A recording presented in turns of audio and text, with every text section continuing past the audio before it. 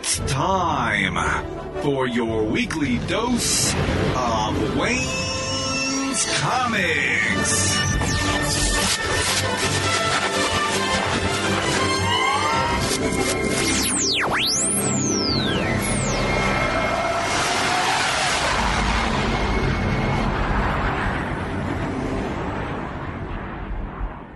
Welcome to episode 106 of the Wayne's Comics podcast. Thanks so much for listening. This week you're in for a real treat because I have a fun conversation with Michael Oeming, creator of such good things as The Victories, Powers, and Mice Templar, among other good things. We talk a lot about the industry, as well as his creations and how things are doing. We talk about Powers and what the movie is up to these days, and so there's a lot of good information that you'll pick up from this interview. I'm sure you'll enjoy it. Then I have this week's preview, a 5 out of 5 for The Fox. And finally, news and previews happens. As always, there's tons to get to, so let's get on with the show.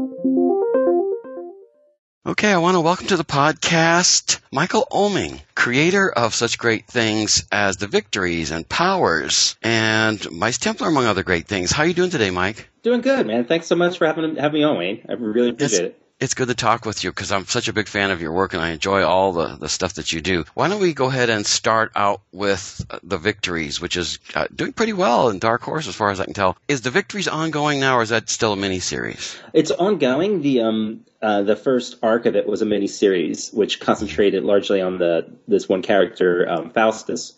And while I was doing that miniseries, I was planting seeds if we got to do a larger story, which would center... well, not so much center on the other characters, but get to showcase the other characters as well. The very first arc of the original miniseries is very centered on Faustus. But then the new ongoing series, which starts with Transhuman, it gets to see a lot more of all of the other characters and the world that I started to set up in the first miniseries. Mm-hmm. What's interesting to me is that because this Transhuman was a storyline, I kind of thought this was another miniseries coming along. Yeah, so I'm glad to hear it's tricky to market that kind of stuff. Like, I mean, people like to kind of know the length of a story, but then also by doing that, it can leave the impression that it's a miniseries, especially because the first series was a miniseries. So, I could totally understand people's confusion, but hopefully they'll notice, like in my hands, my editor, Scott Alley at Dark Horse lives just down the street from me, so every now and then he'll drop off the latest issues. So this latest issue is issue 6. So by 6 and 7, it should sink in really well that it's not a mini series anymore. Okay, that'll be good because I'd like people to know that because Victories is kind of an adult Justice League is what I like about it. It does. You still, you throw some of the words that you'll never hear them in Justice League, but it's kind of fun to see that. Shenanigans, words like that. Yeah, but you've also got more adult and I think more interesting stories, like more relatable to real life. As to what's going on, which I really like. I read an interview with you once, and you talked about the fact that you wanted to introduce real life more instead of just punch fests, to have something that was a little more human and a little more relatable. Yeah, I think the book is more adult, but I don't think it's adult in the typical sense of just cursing and some nudity. But we just deal with more adult things. Younger people don't really worry too much about these sort of lifelong hang-ups that happen to you as you get older, whether it's anxiety or body issues or addiction and alcoholism. Those are all big parts of the Victories. So that's what I like to think of as adults as opposed to, just naked stuff and guts falling out. Well, I mean adult in a good way. Yeah. Not in the stores you go into that you have to wear a raincoat and stuff like that. Those are good too. I mean, there's a time and a place for everything. You know, there's a time and place for Archie comics. There's a time and a place for, you know, stuff like the Victories. Mm-hmm. Well, I like it, and I like the take to it. I have to admit, as a Batman fan, Faustus is the one that appeals to me the most. Yeah, he was not my, you know, even though these are kind of visually iconic characters, he was not my take on Batman. Some of the other characters are sort of like Metatron kind of is, I mean, they started out as these kind of iconic characters to make larger comments on them, not as deeply as we do in Powers, but you know, it's kind of give the viewer, the reader, a head start as they're reading the comic. But you know, Faustus is definitely sort of an amalgamation between characters like, well, they're very different, but you know, it's like kind of a cross between Batman and Spider-Man, you know, visually and kind of on the surface of his character. But they're definitely not one or the other. Right. I enjoy that. I like mixes of characters, and I like to see different kinds of things. So for me, I'm a big believer in variety, and when I get to read your books, there's always something new. I haven't seen this stuff before, and I really like that because, you know, I have read certain stories. I'm getting to the place now where I can start to count in hundreds where some of the stories I've read. And your books don't do that, and I really like that about them, especially the Victories. It's very much, it almost has a very dark feel, and yet there's a lot of adventure and things to that. And so I really like the mix that you're providing in that book. Oh, thanks. Yeah, I'm not trying to in any way jettison, the foundation of superhero comics with this, you know, so it is definitely still a superhero book, and you got guys and girls in tights beating each other up and, you know, going on weird adventures and things explode and stuff like that. So I want all that stuff. I love all that stuff. But I just do think that we need, I would like to see more of just a variation of the kind of things that we do. I mean, a lot of superhero books, even really, really well done superhero books, are very soap opera-like, which I don't have a problem with, but the problem with soap operas is I do have a problem with the problem with soap operas is you can't just pick one up. I mean, you have to get into it week after week to begin to understand what's happening. So a lot of times the mainstream superhero books I'll pick up, and I can tell it's well written and it's beautifully drawn, but there's a billion characters on one page and I can't tell what's going on. And I'll pick up the second issue of that and I still can't tell what's going on. And I pick up the third issue of it, and I start to figure out what's going on, but then I'm thrown for a loop by this other subplot that came out at wherever that was built on before. So I want something that people can, relate to. And it's hard to relate to comics. It's hard to relate to superhero comics unless you're, indoctrinated into that world already. Well, you're not the only one that finds this confusing, because I noticed in more and more books, and especially in Marvel, I keep seeing these previously in summaries at the beginning, so people can know what in the heck happened. It's a good idea, because they really are, because they are aware of that. You know, they're not blind to that fact, and they want to be able to, embrace new readers and stuff.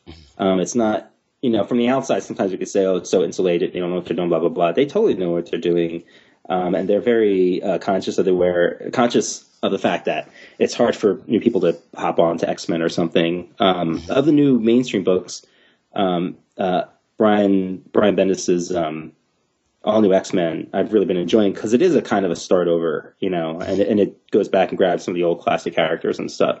So for me, that's been really great. But every time there's a plot or character that, depends on stuff that happened in the mainstream Marvel universe, I kind of gloss over because I'm lost on it. And it would take me to be a reader of like a year to really, to understand all that and embrace that whole world. And it's just a little tough. Well, I always say that you have to read 30 years of X-Men to understand what's going on, because every once in a while they'll pull this character out that we haven't seen in like 2 decades. Yeah, which is pretty cool. And really that's no different than when I was a kid. I mean, when I first started reading X-Men and even Spider-Man. Well, not so much Spider-Man because it was such a smaller world. It's a lot easier. But I remember reading X-Men and New Mutants, and things I'm complaining about are no different than it was then. It was just as hard to pick up an issue of New Mutants and first get a grasp on these characters and everything going on around them. So that's just part of the convention of the series. And when I did Victories, it wasn't so much to set out to not do that, and I'm sure Victories is around for 15, 20 years. That will be a problem, but I don't know what I'm saying. Well, that's where the Ultimate Line came from, and now they're struggling with the Ultimate Line and stuff. The problem always is in comics is that what do you do with trade people who buy 6-issue things? And if some of us go habitually every week, and the comics industry has to appeal to as many people as possible. Mm. And so what you're doing, I think, is a good thing. You're telling stories, but you don't necessarily have to do 1-issue stories. But I imagine as a writer, you're going to eventually come around and do like a single-issue tale based on a character or things like that. Because it's good to vary that kind of system up. Yeah, we started doing some backup stories in the Victories. The next issue 6 that comes out, has our first backup story. And it's a self-contained story. It's drawn by Victor Santos, Mice Templar, and I wrote it specifically for him. And it focuses on the Sleeper character, so we get to see a little bit about like what's the deal with him and his whole magic cat thing and stuff. So we get to do more of that with the characters as we go along, and in the future it would be really cool to do some standalone stories. But right now a lot of them are revolving around sort of larger plot about the conspiracy stuff. But it's I think it's pretty easy to follow that because it's pretty linear. You know, there's not too much twists and turns in that end of the plot because, again, I want to keep it easy enough to follow because it's about the characters and not so much about, plot twists. Mm-hmm. Well, I have to say, I find it easy to follow. And I also wanted to say, I mentioned this before we started recording, is that I find your art so dynamic. And I think because you think visually, you're also a great writer because things move along at a great pace. We don't get huge bubbles with words in them covering whole pages and stuff, which some people like to do. I always like the action and the visual aspect of comics. And I think because you're an artist, you understand the reader more. We're looking at this visually, and eventually you got to do a little info dump, but not all the time. Yeah. And I just think it's such a great thing. I just love how dynamic your art is. I have a general rule, and this is one of the fun things about drawing the story that I'm writing is as I'm drawing it or laying it out, usually in the laying out stage, I can tell it's gotten too stagnant in a certain spot and go like, I've got like 3 pages of people talking on here. Can I turn this into an action scene? Or not necessarily an action scene, but can the characters be proactive during the scene? Mm-hmm. It's one thing to have people talk about their emotions and who they are or whatever, and there's another thing to have that happen while there's a visual story being told, a visual dynamic.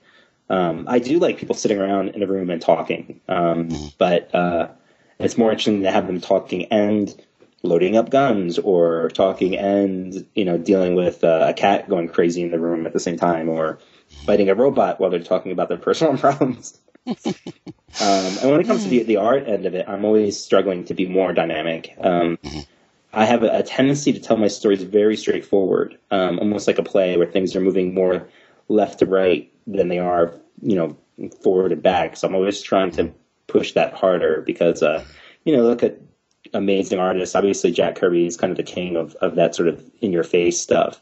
And I see all these other great artists doing amazing angles and shots and varying perspectives that make it much more dynamic. And I'm always struggling to just work harder at that. And I've been doing this for 20 years, and I'm still trying. It feels like I'm still learning. Well, your art reminds me of Bruce Timm on Batman the Animated Series. Yeah, Bruce Timm was a huge influence on my work. Bruce Timm and Mike Mignola and Alex Toth, those 3 are probably the strongest, most consistent influences on my work. The Bruce Timm thing happened out of, before I got interested in that sort of work, I was doing very line-oriented stuff. It was very detailed-oriented, and I was very influenced by Art Adams and Michael Golden and those kinds. And there was a period in my life after my son was born, and to bring steady money in, I had to get like a regular job, which is really tough to balance that with drawing comics full time when I was drawing this, really, really detailed style. So I was looking over my work and I had done some samples for Batman Adventures. And as I was looking at it, it kind of clicked to me like, oh, wow, the stuff that Bruce is doing really falls in line with Alex Toth's work, who I really, really loved. And I started to see that simple, cartoony, iconic kind of thing in just a much more clear voice suddenly. And that also opened me up, oddly enough, to guys like John Buscema, whose work I'd always appreciated, but I'd never fully understood until, again, looking at it through a sort of Bruce Timm, Alex Toth spectrum, seeing the simplicity of his figure work and his rendering and the contour lines and his composition in a panel, like all that started to come through. So that was one of the big reasons for kind of switching styles. Part of it was economy, both financially and time-wise. And it was just some growth. So it's kind of an example of how a bad thing being, having to get a regular full-time job or part-time job or whatever, pulling me away from comics was actually a very good thing because it helped me redefine myself and the way I think about my work. And then obviously it helped my career out a lot. Like that's when things really took off, the Powers and Hammer of the Gods and that kind of stuff. Yeah, there's a lot of stuff that you've done now. To wrap up Victories, as far as you're getting issue number 6, so we're doing well, and we expect this to go for hopefully a long time. Yeah, thank you. Because man, I it's such a wonderful book, and I give it to everybody I can, trying to get them to read it, because it's such a nice twist on how things go in other comic companies, and I like something different. So I hope it lasts a long. Dark Horse is doing, they're reaching out into more of the superhero universe. But they're also, while they're looking to grab a lot of that, they're also maintaining their integrity as a company and wanting to tell superheroes in a different light. So Victories isn't necessarily indicative of the type of books they're doing, but I think it's a good idea that they really are looking to do something different. Mm-hmm. Now I got to ask you though, because a lot of comic companies steer away from superheroes. You've got DC and Marvel, and they sort of have they wrap that all kind of up, and everybody looks at it and says, well, we can't do superheroes because DC and Marvel has it. Did that kind of intimidate you when you started Victories, or was that a challenge to you? How did you, when you started making Victories happen in your head, were you looking forward to it, or was it something that worried you a little? How did this happen? It didn't worry me. I guess the only thing it sort of did worry me. What worried me was it's a superhero book, so anybody who's not into superheroes or doesn't want to see superheroes from me because they're used to seeing like mythology or powers, noir stuff, like this doesn't appeal to them. And if you are a superhero fan, when you first look at this isn't your typical book, and it definitely is not a Marvel and DC book, so it won't necessarily appeal to you. So it's that sort of idea that, like, well, who is the audience? Who is the weird superhero audience? The weird, dark superhero stuff, So that worried me a little bit, but, we found our audience. So I think the idea is you take that stuff into consideration, but you really, really have to just do what makes you happy. And if at that point, that was the type of book that I want to do.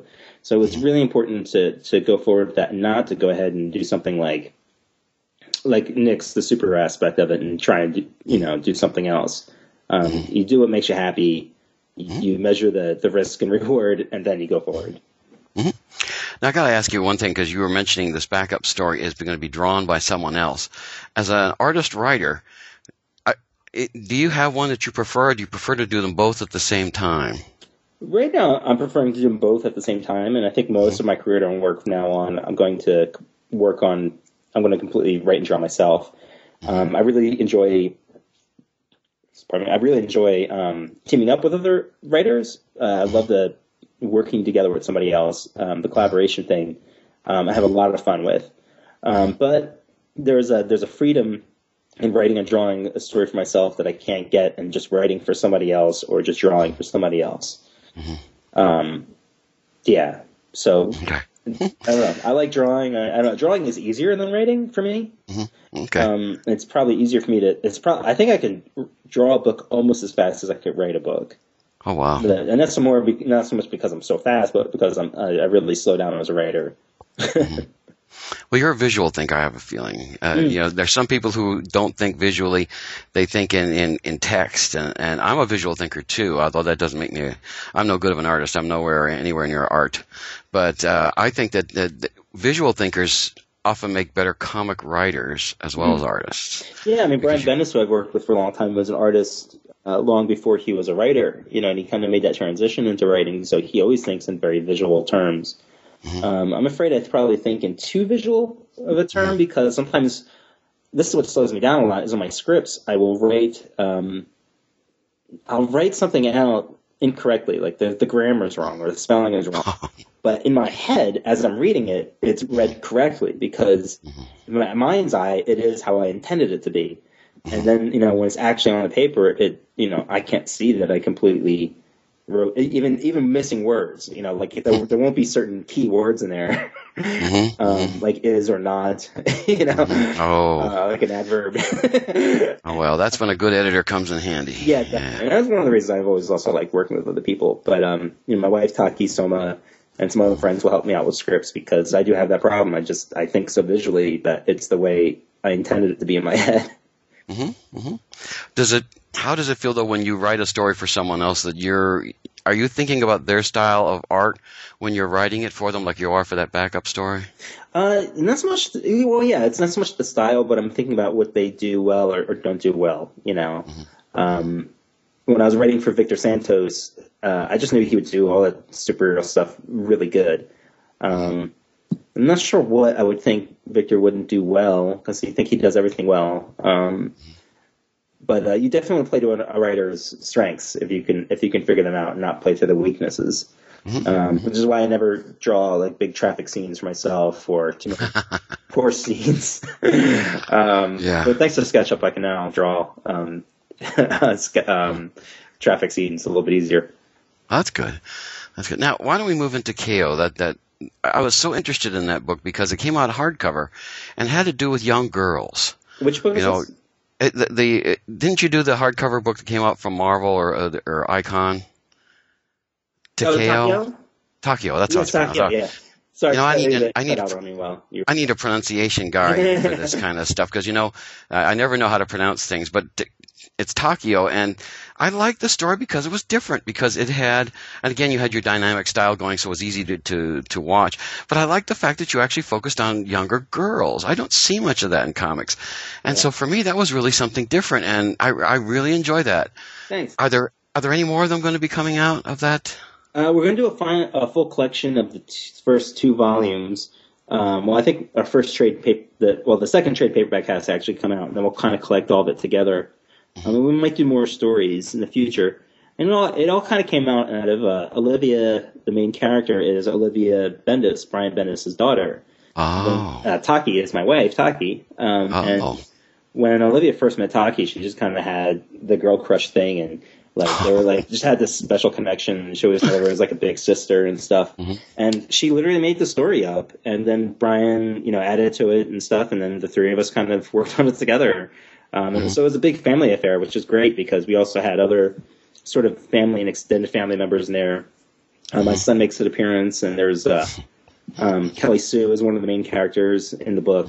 And yeah, it is pretty much an all-female cast. And one of the females being really young is also kind of unheard of. I don't know of any other main characters, female characters who are, 10 running around in comics.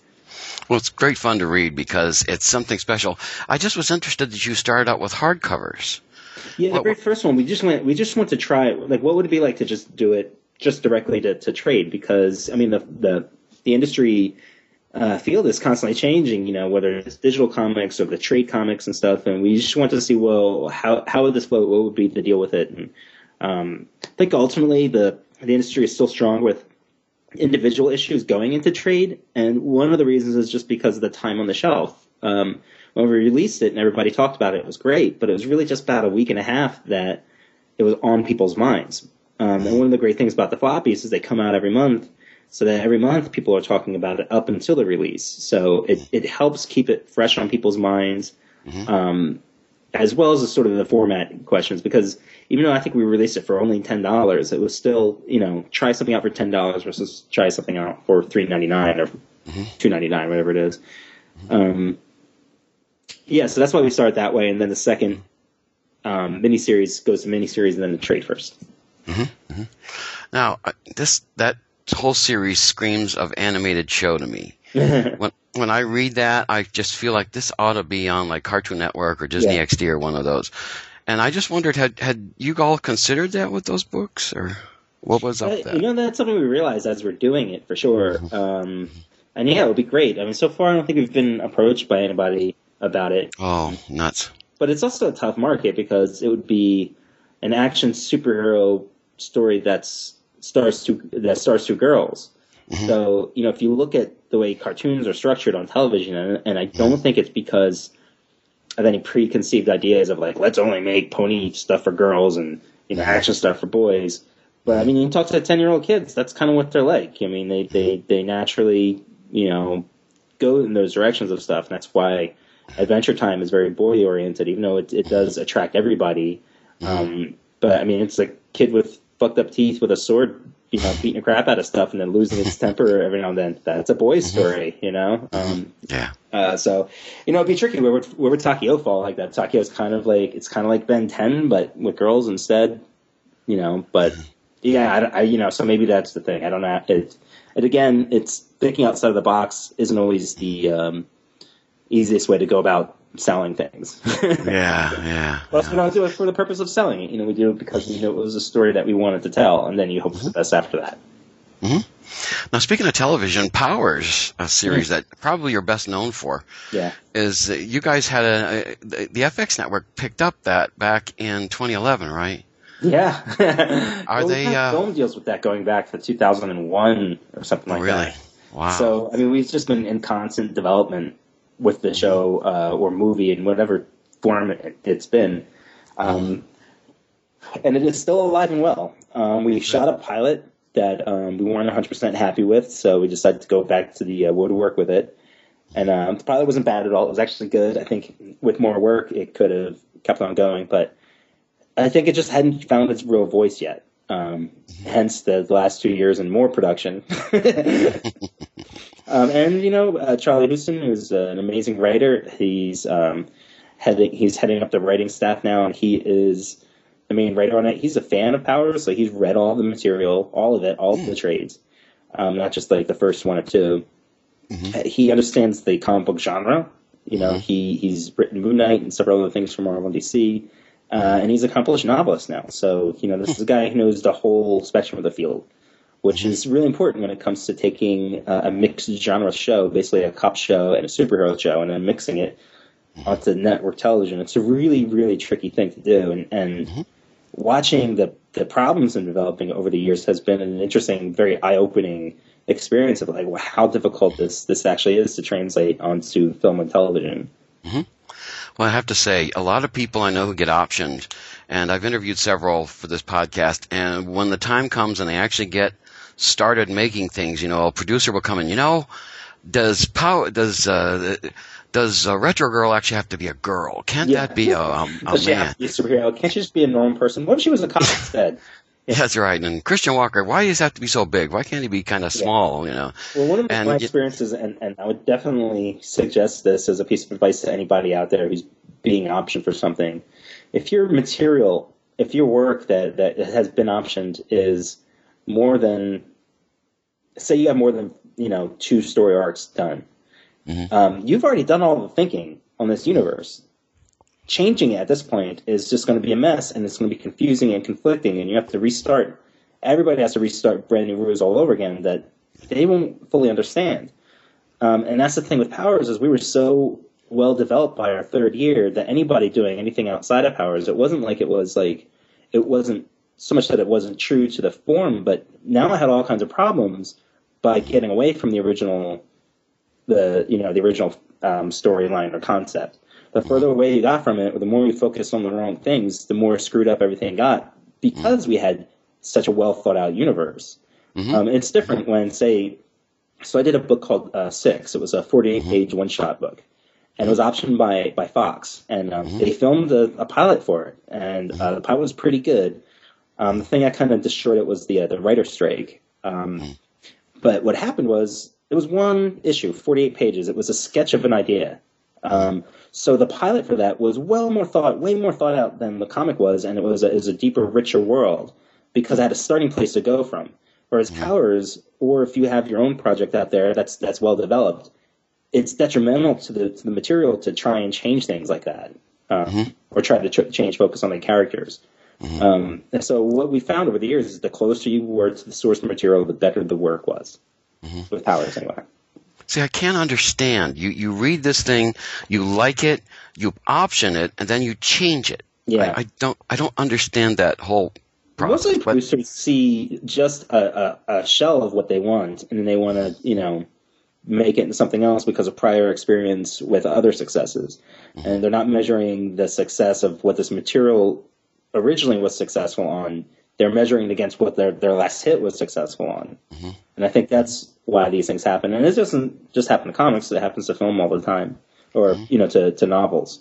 So I think the intentions are always, well, I don't know, the intentions are always about making money, and that's not a criticism. That's, it's a big business. It has to be a success. It's called show business for a reason. That's the thing. Exactly. I don't have any problems with that either. Also, even if they came up with another version of Powers that was brilliant, and not exactly Powers, I'm still the mindset of this is my comic and this is their film kind of thing. The source material is always there, and it's never touched. It's never sullied by what happened. I mean, look at the Tank Girl movie and look at Tank Girl the comic. It's 20-something years later. It's alive and well. The comic is, and it's been unsullied by the film. If anything, that's just kind of a cute anecdote to us. Yeah.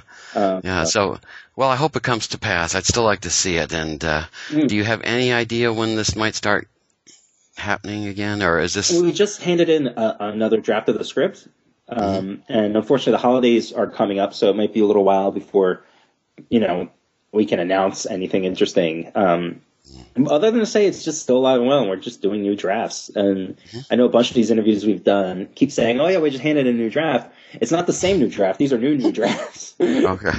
I think over the last year, there's probably been 4 or 5 drafts. They're not all completely different from each other. They're usually it's like, well, this character motivation or this crime subplot is not clear enough, or that part is overbearing, or this character is now unlikable, or something. And that's because of, Charlie specifically is always pushing the boundaries. He's never happy with what he could do that's enough. He wants to do something better than the last thing he did, or he doesn't want to do a character you've seen before. He wants to push everything. And so it's a lot of work. Well, I hope it happens, because I'd like to see it. I think as long as your involvement with it actually makes me happy, because sometimes it just seems to leave the creator behind, and then when I see it, I go, "That's funny."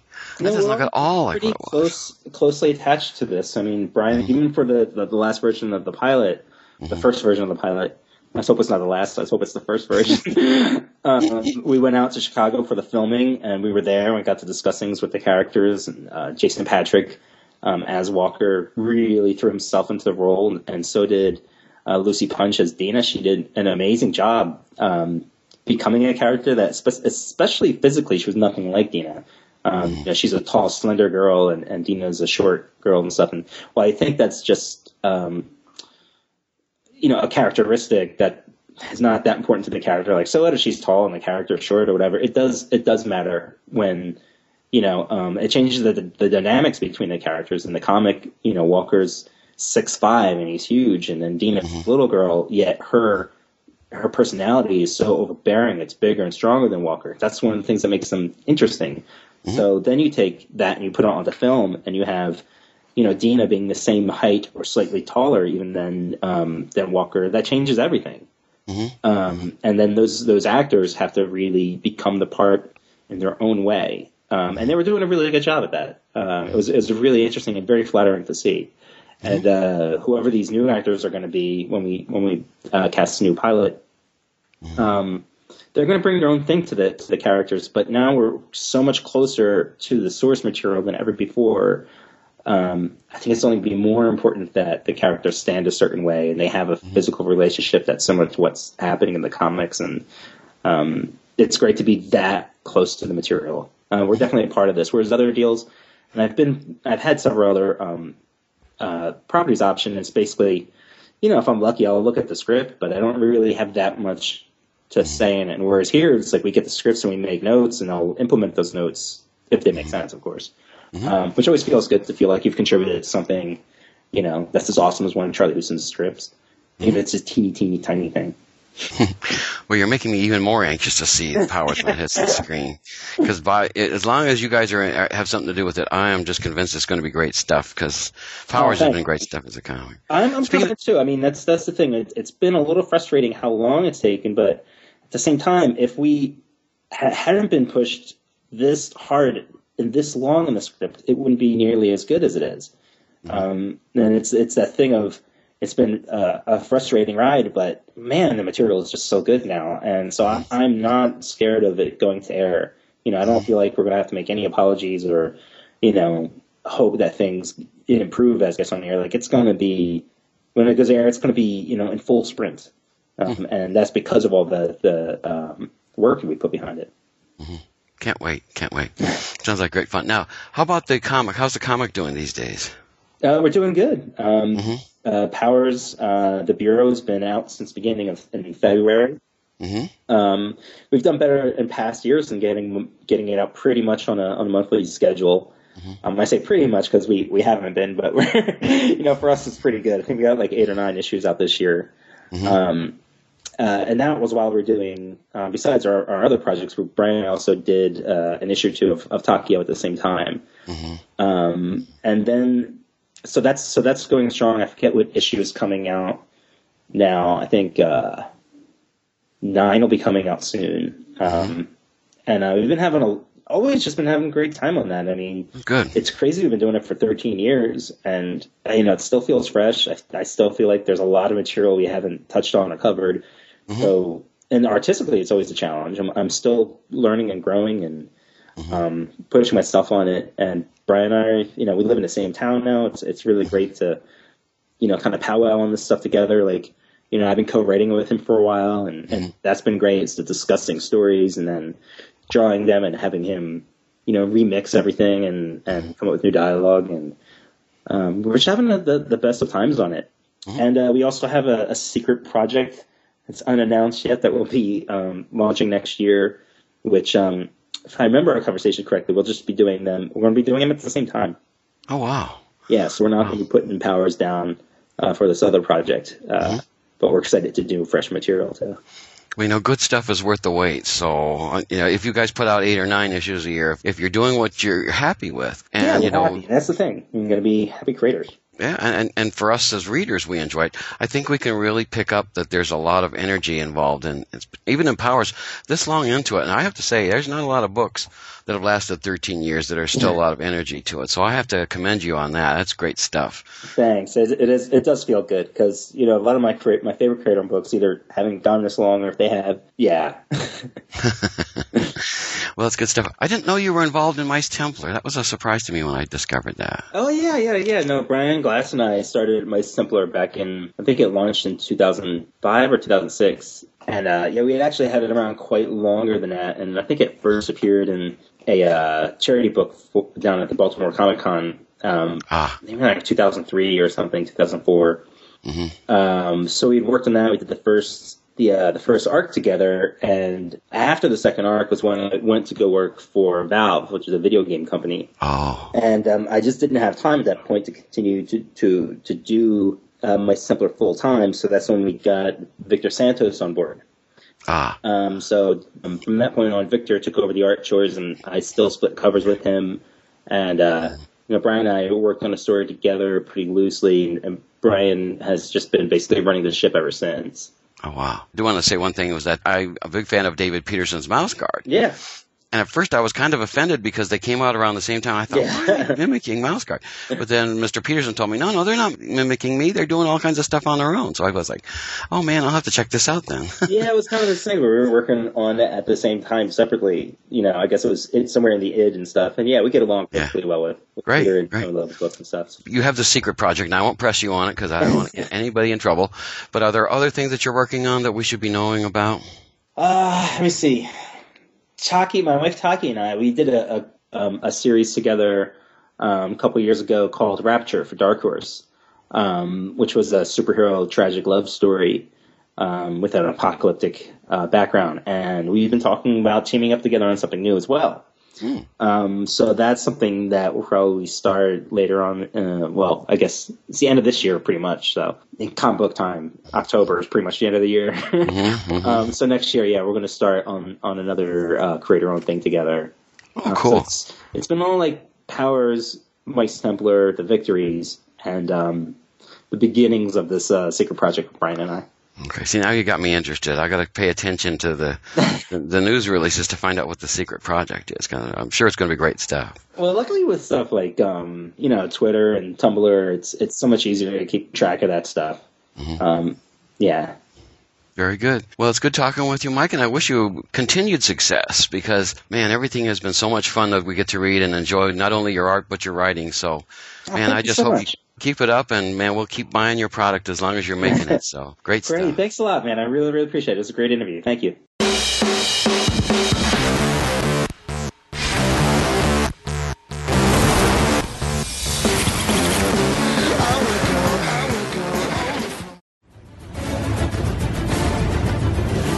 People need dramatic examples to shake them out of apathy, and I can't do that as Bruce Wayne. As a man, from flesh and blood, I can be ignored, I can be destroyed, but as a symbol. Get the latest from the comics universe. News, interviews, previews, and reviews.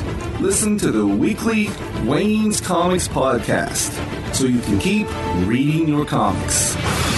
Now at MajorSpoilers.com. Faster than a speeding bullet. More powerful than a locomotive. Able to leap tall buildings at a single bound. Look, up in the sky. It's a bird. It's a plane. It's Wayne's Comic Review. Strange visitor from another planet who came to Earth with powers and abilities far beyond those of mortal men. Who can change the course of mighty rivers, bend steel in his bare hands. And now, another exciting episode.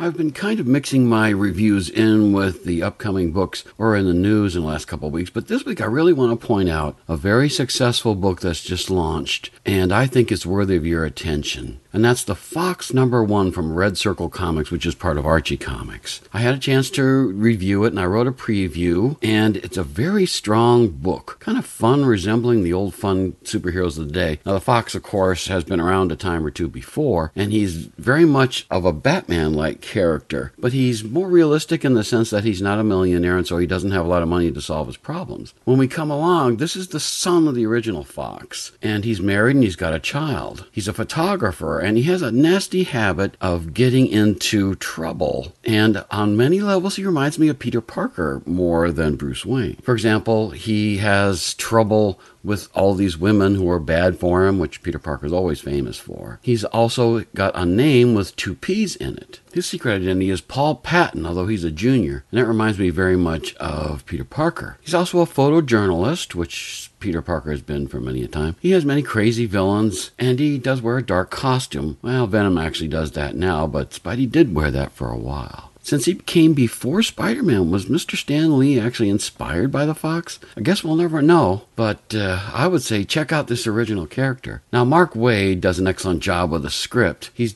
working with Dan Haspel's plot and his art, and lots of good things are going on with it. It's an adventure comic that's full of action and surprises, as well as a terrific blend of word and art that leaps off the page and into our imagination. The Fox is off to a powerful start for both kids and adults. So I can't wait for issue number 2. I have to give 5 out of 5 stars to the Fox #1. And by the way, it is sold out. I'm sure more will be coming around, but you can probably buy the digital version online. So please be sure to catch the Fox. I always like Mark Waid's stuff, and hope you will too.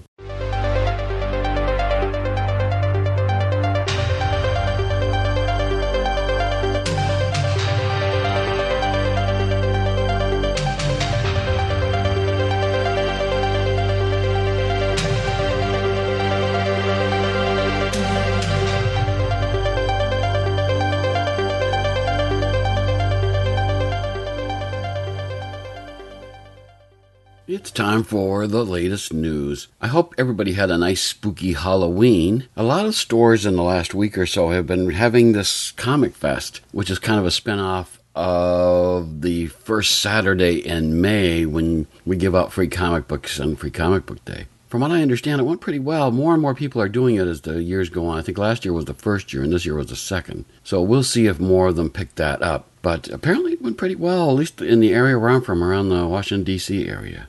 Related to that is a very interesting little news story that made me kind of laugh. A school actually banned superhero costumes for Halloween. And it reads this way. It says, an American primary school banned its pupils from dressing up as their favorite superheroes for Halloween to stop the outfits from scaring younger children. The elementary school warned parents about the dangers of their children impersonating Batman, Superman, Wolverine, Spider-Man, and many others. And they also extended the ban to the Power Rangers and Ninja Turtles for good measure. I find that kind of interesting. You know, we're so terrified that somebody's actually going to be scared that we can't do that. But to be honest, they also banned witches, ghosts, monsters, or anything that might be scary to a young child. So what in the world did they get to dress up as? So I'm not sure. They don't say what they did, but basically it was something that couldn't be scary, which is exactly what Halloween's all about. So I don't know. I'm kind of fascinated by this whole business, and I have to think that probably went over with a big flat plug.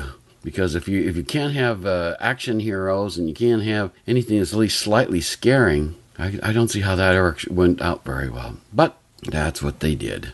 Speaking of Superman and Batman, the film has begun shooting, and they're doing some early scenes at Kent Farm. They say the official shooting doesn't start for a couple more months, but there's a very busy pre-production period going on. They've already filmed the football scene, and now websites report that they've descended on Yorkville, Illinois, where the Kent Farm scenes were filmed for Man of Steel. People are saying it might be jumping to conclusions that this is even related to Snyder's superhero film team-up, as the Yorkville Patch admits that no one actually knows what movie it is that's being filmed there. But I don't know, it's kind of too big of a coincidence for me. It's probably not anything crucial being filmed since Cavill and Affleck are off doing other movies at this time. But we'll see. I think that's kind of an interesting shift. And that's the news for this week.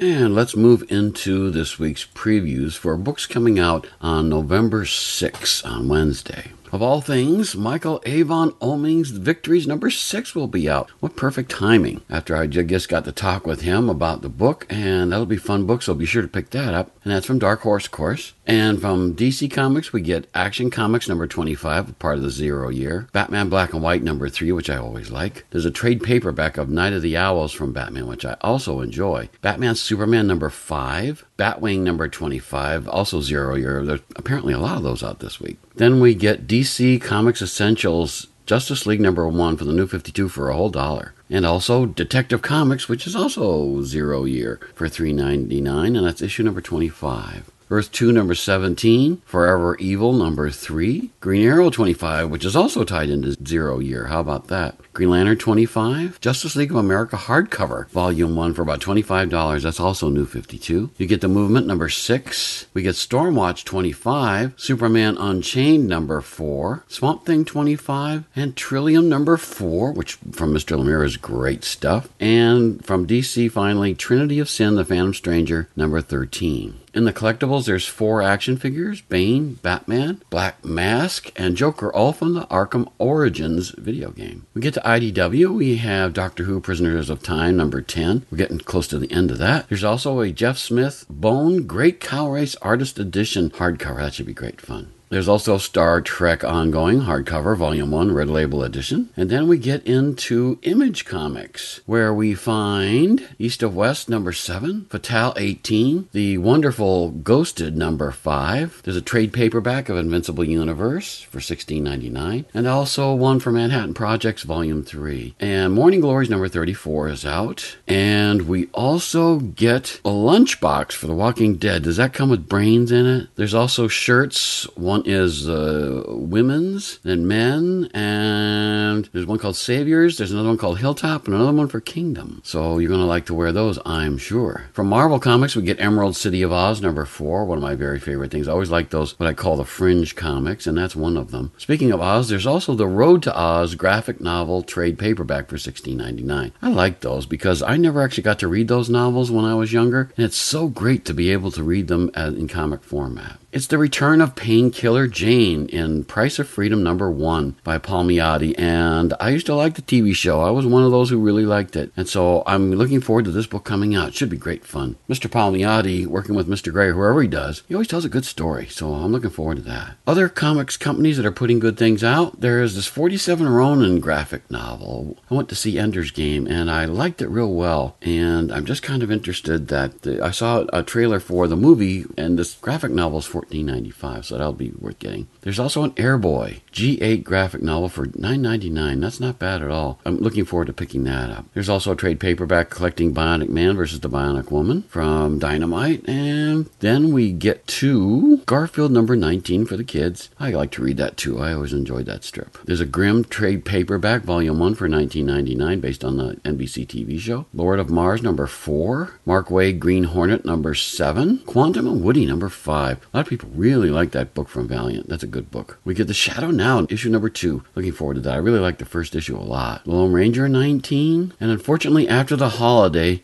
it's too late. I hate when this happens. Steampunk Halloween #1. That'll be about almost a week late, so I'm sorry to see that. But we'll still be in the mood after that, so that'll be fine. Those are the books that'll be out this week.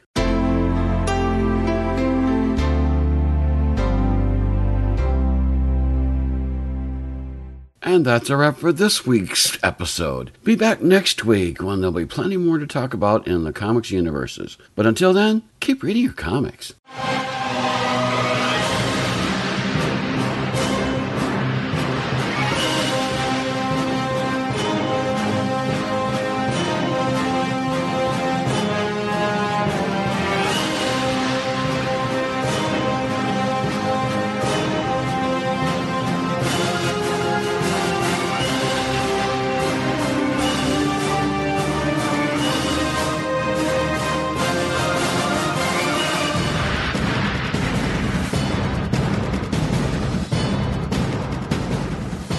It's over, Joker. Over? Why, my dear delusional Dark Knight, it hasn't even begun. If you own a vehicle with less than 200,000 miles and have an auto warranty about to expire or no warranty coverage at all, listen up. CarShield has a low-cost month-to-month vehicle protection plan that covers more parts than ever. Visit carshield.com/audio to find out how you could pay almost nothing for covered auto repairs. Drivers who activate this vehicle protection today will also receive free roadside assistance, free towing, and car rental options at no additional cost. Get your free quote today at carshield.com/audio. That's carshield.com/audio. Pulling up to Mickey D's just for drinks?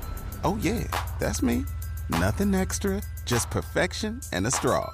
Coming in hot for the coldest cups on the block. Because there are drinks. Then there are drinks from McDonald's. Mix things up with any size lemonade or sweet tea for $1.49. Perfect with our classic fries. Price and participation may vary. Cannot be combined with any other offer. Ba-da-ba-ba-ba.